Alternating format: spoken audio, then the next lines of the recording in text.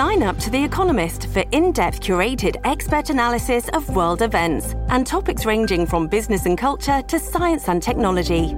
You'll get the weekly digital edition, online-only articles, curated newsletters on politics, the markets, science, culture and China, and full access to The Economist Podcast Plus. The Economist is independent journalism for independent thinking. Go to economist.com and get your first month free. In today's brief, we'll talk about Zelenskyy's visits to the front, patriotic puzzles, and poisoned journalists.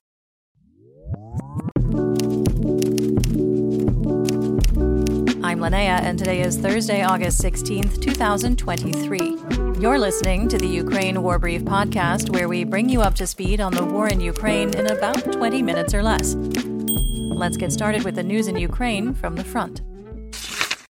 Ukrainian President Volodymyr Zelenskyy visited troops on the front in Donetsk Oblast earlier in the week, and one of the photos from his visit has been making the rounds on social media. In the photo, President Zelenskyy and a group of commanders look on as a trench cat naps comfortably on the floor in the middle of the meeting.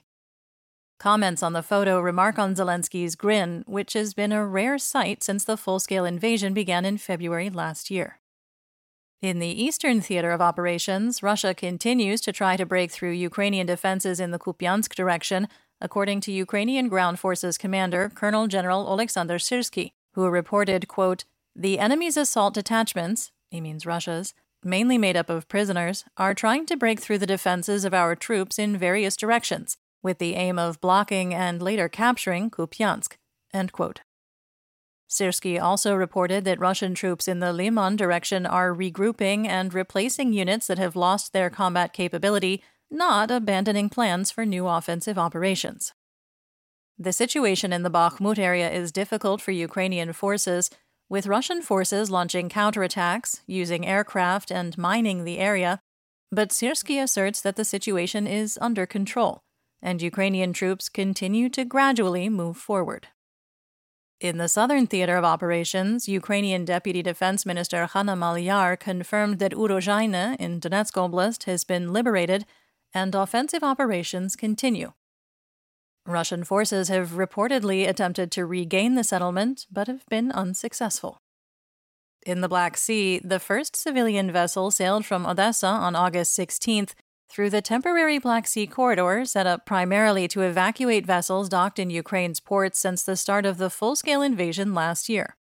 The container ship Joseph Schulte, sailing under the flag of Hong Kong, left port towards the Bosporus Strait with more than 30,000 metric tons of cargo, including food, according to Ukraine's infrastructure minister Oleksandr Kubrakov. The Ukrainian Navy has reportedly put 5 large Russian military landing ships out of commission since February 2022. Dmytro Pletonchuk, Ukraine's Navy spokesperson, reported that prior to the full-scale invasion, Russia had been reinforcing its Black Sea fleet under the guise of military exercises. But due to Turkey's current restriction on warships in the Black Sea, that's no longer an option for Russia. On the home front, Russia launched another missile attack on Ukraine overnight on August 15th to 16th, damaging civilian facilities across 8 regions. 3 people were killed, 27 injured, and residential buildings, educational institutions, and a hospital were damaged. Head of the Office of the President, Andriy Yermak, reported that among the munitions used were Kh-101 cruise missiles containing up to 30 foreign-made components. Odessa was hit with a 2-wave air attack using Iranian-made Shahed kamikaze drones, resulting in a fire in one of the ports on the Dunai River and destroying grain stores. The Ukrainian Air Force reported that it shot down 13 of the Shaheds over Odessa and Mykolaiv oblasts.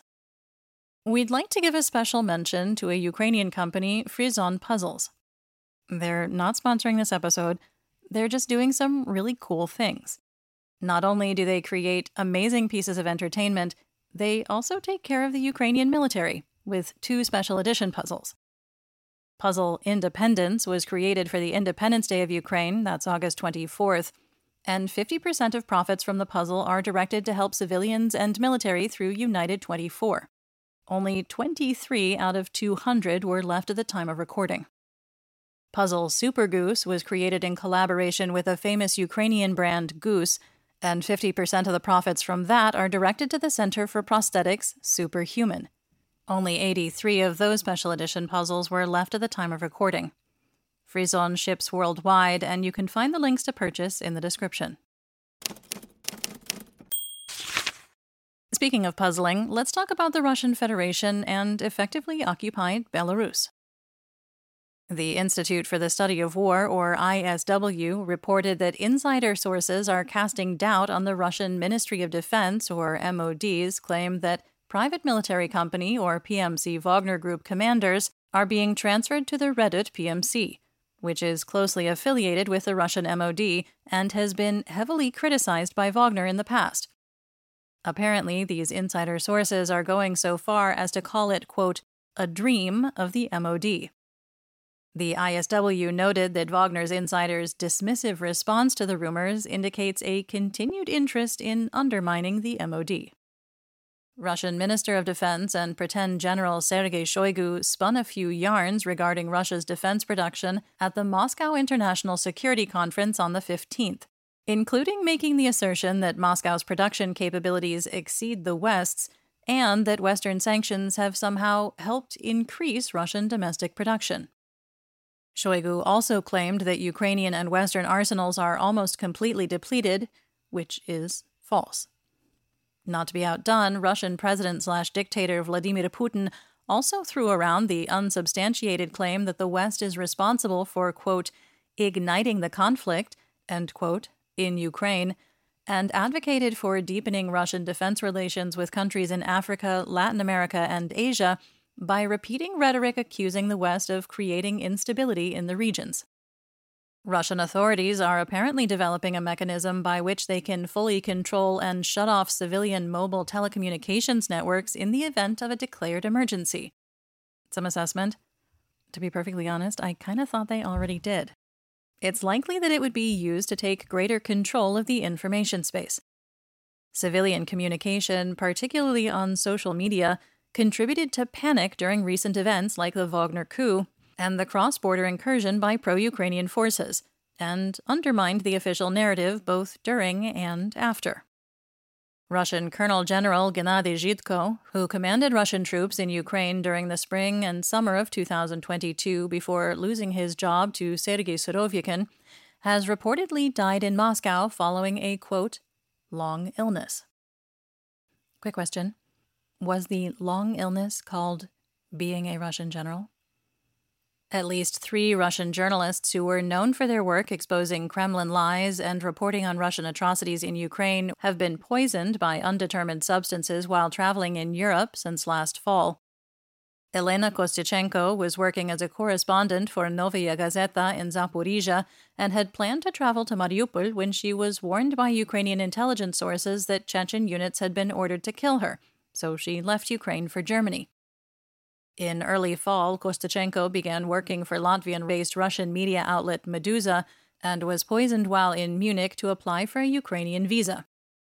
Irina Babloyan was poisoned by a similar substance shortly after moving to Tbilisi, and most recently, Natalia Arno, president of the Free Russian Foundation, was poisoned by a neurotoxin similar to Novichok in Prague.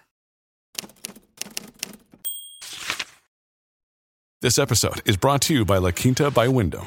Your work can take you all over the place, like Texas. You've never been, but it's going to be great because you're staying at La Quinta by Wyndham. Their free Bright Side breakfast will give you energy for the day ahead. And after, you can unwind using their free high-speed Wi-Fi. Tonight, La Quinta. Tomorrow, you shine. Book your stay today at lq.com. At Evernorth Health Services, we believe costs shouldn't get in the way of life-changing care, and we're doing everything in our power to make it possible. Behavioral health solutions that also keep your projections at their best? It's possible. Pharmacy benefits that benefit your bottom line? It's possible. Complex specialty care that cares about your ROI? It's possible. Because we're already doing it. All while saving businesses billions. That's Wonder made possible. Learn more at evernorth.com/wonder.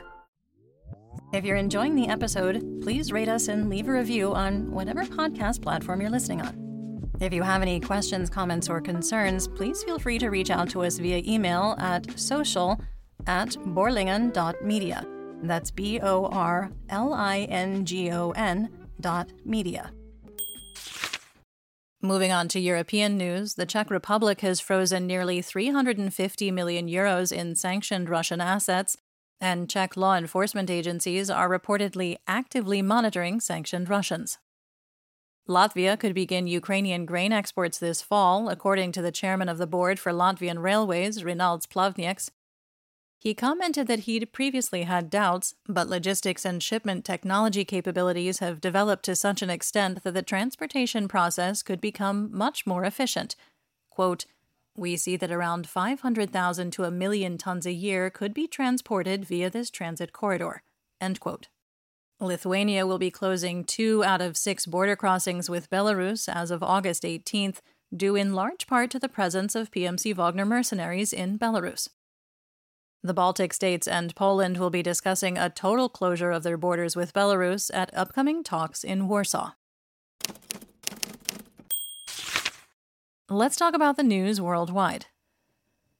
United States State Department official Vedant Patel said on August 15th that, quote, "Our concerns persist as North Korea continues its assistance to Russia's invasive war against Ukraine," end quote, noting that military cooperation between Russia and North Korea would violate UN resolutions aimed at restricting North Korea's nuclear program. The U.S. announced on August 16th that it has imposed sanctions on 3 companies from Kazakhstan, Russia, and Slovakia that facilitate the arms trade between Russia and North Korea. The U.S. is pushing for Iran to stop selling attack drones and drone components to Russia as part of talks on a broader deal between Washington and Tehran to de-escalate tensions between the two countries. Stian Jensen backpedaled from his statement that Ukraine could consider giving up territory and receive NATO membership, apologizing and calling it a mistake, and clarifying that it was part of a, quote, "larger discussion about possible future scenarios in Ukraine," end quote. Switzerland's Federal Council banned 87 companies from exporting dual-use goods, including companies from third-party nations that have delivered dual-use goods to Russia, and also banned the transfer of intellectual property rights and trade secrets for various goods to Russia, so restricted goods can't be produced in Russia either. Let's talk military tech. After a visit with troops in Zaporizhzhia Oblast, President Zelenskyy released a video message reflecting on the experience of meeting soldiers, quote, "brigade by brigade," saying that real combat experience and modern trends on the battlefield should be prioritized during training. Zelenskyy added that the training of soldiers is the responsibility of every commander at all levels, and soldiers' motivation is a, quote, "direct consequence of how they learn to fight," end quote, and that by talking directly to soldiers, their experiences can be applied to the entire armed forces. Ukraine has received dozens of armored engineering vehicles, or AEVs, from partners, including US-made M88s, UK Challengers, and Finnish Leopard 2Rs. The most common AEV currently in Ukrainian service, however, is the ex-Soviet IMR-2, basically a hacked-together T-72 tank chassis with a crane mounted where the turret should be and a hull-mounted bulldozer blade.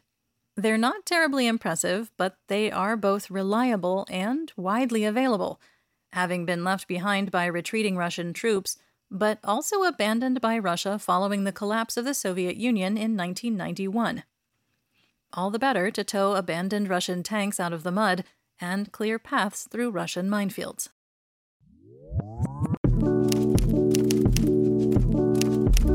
That's the brief for today. Remember to check your sources and don't fall for propaganda.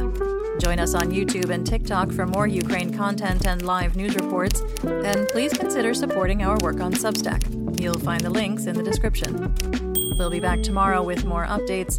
Until then, stay safe, everyone. Do pobачення.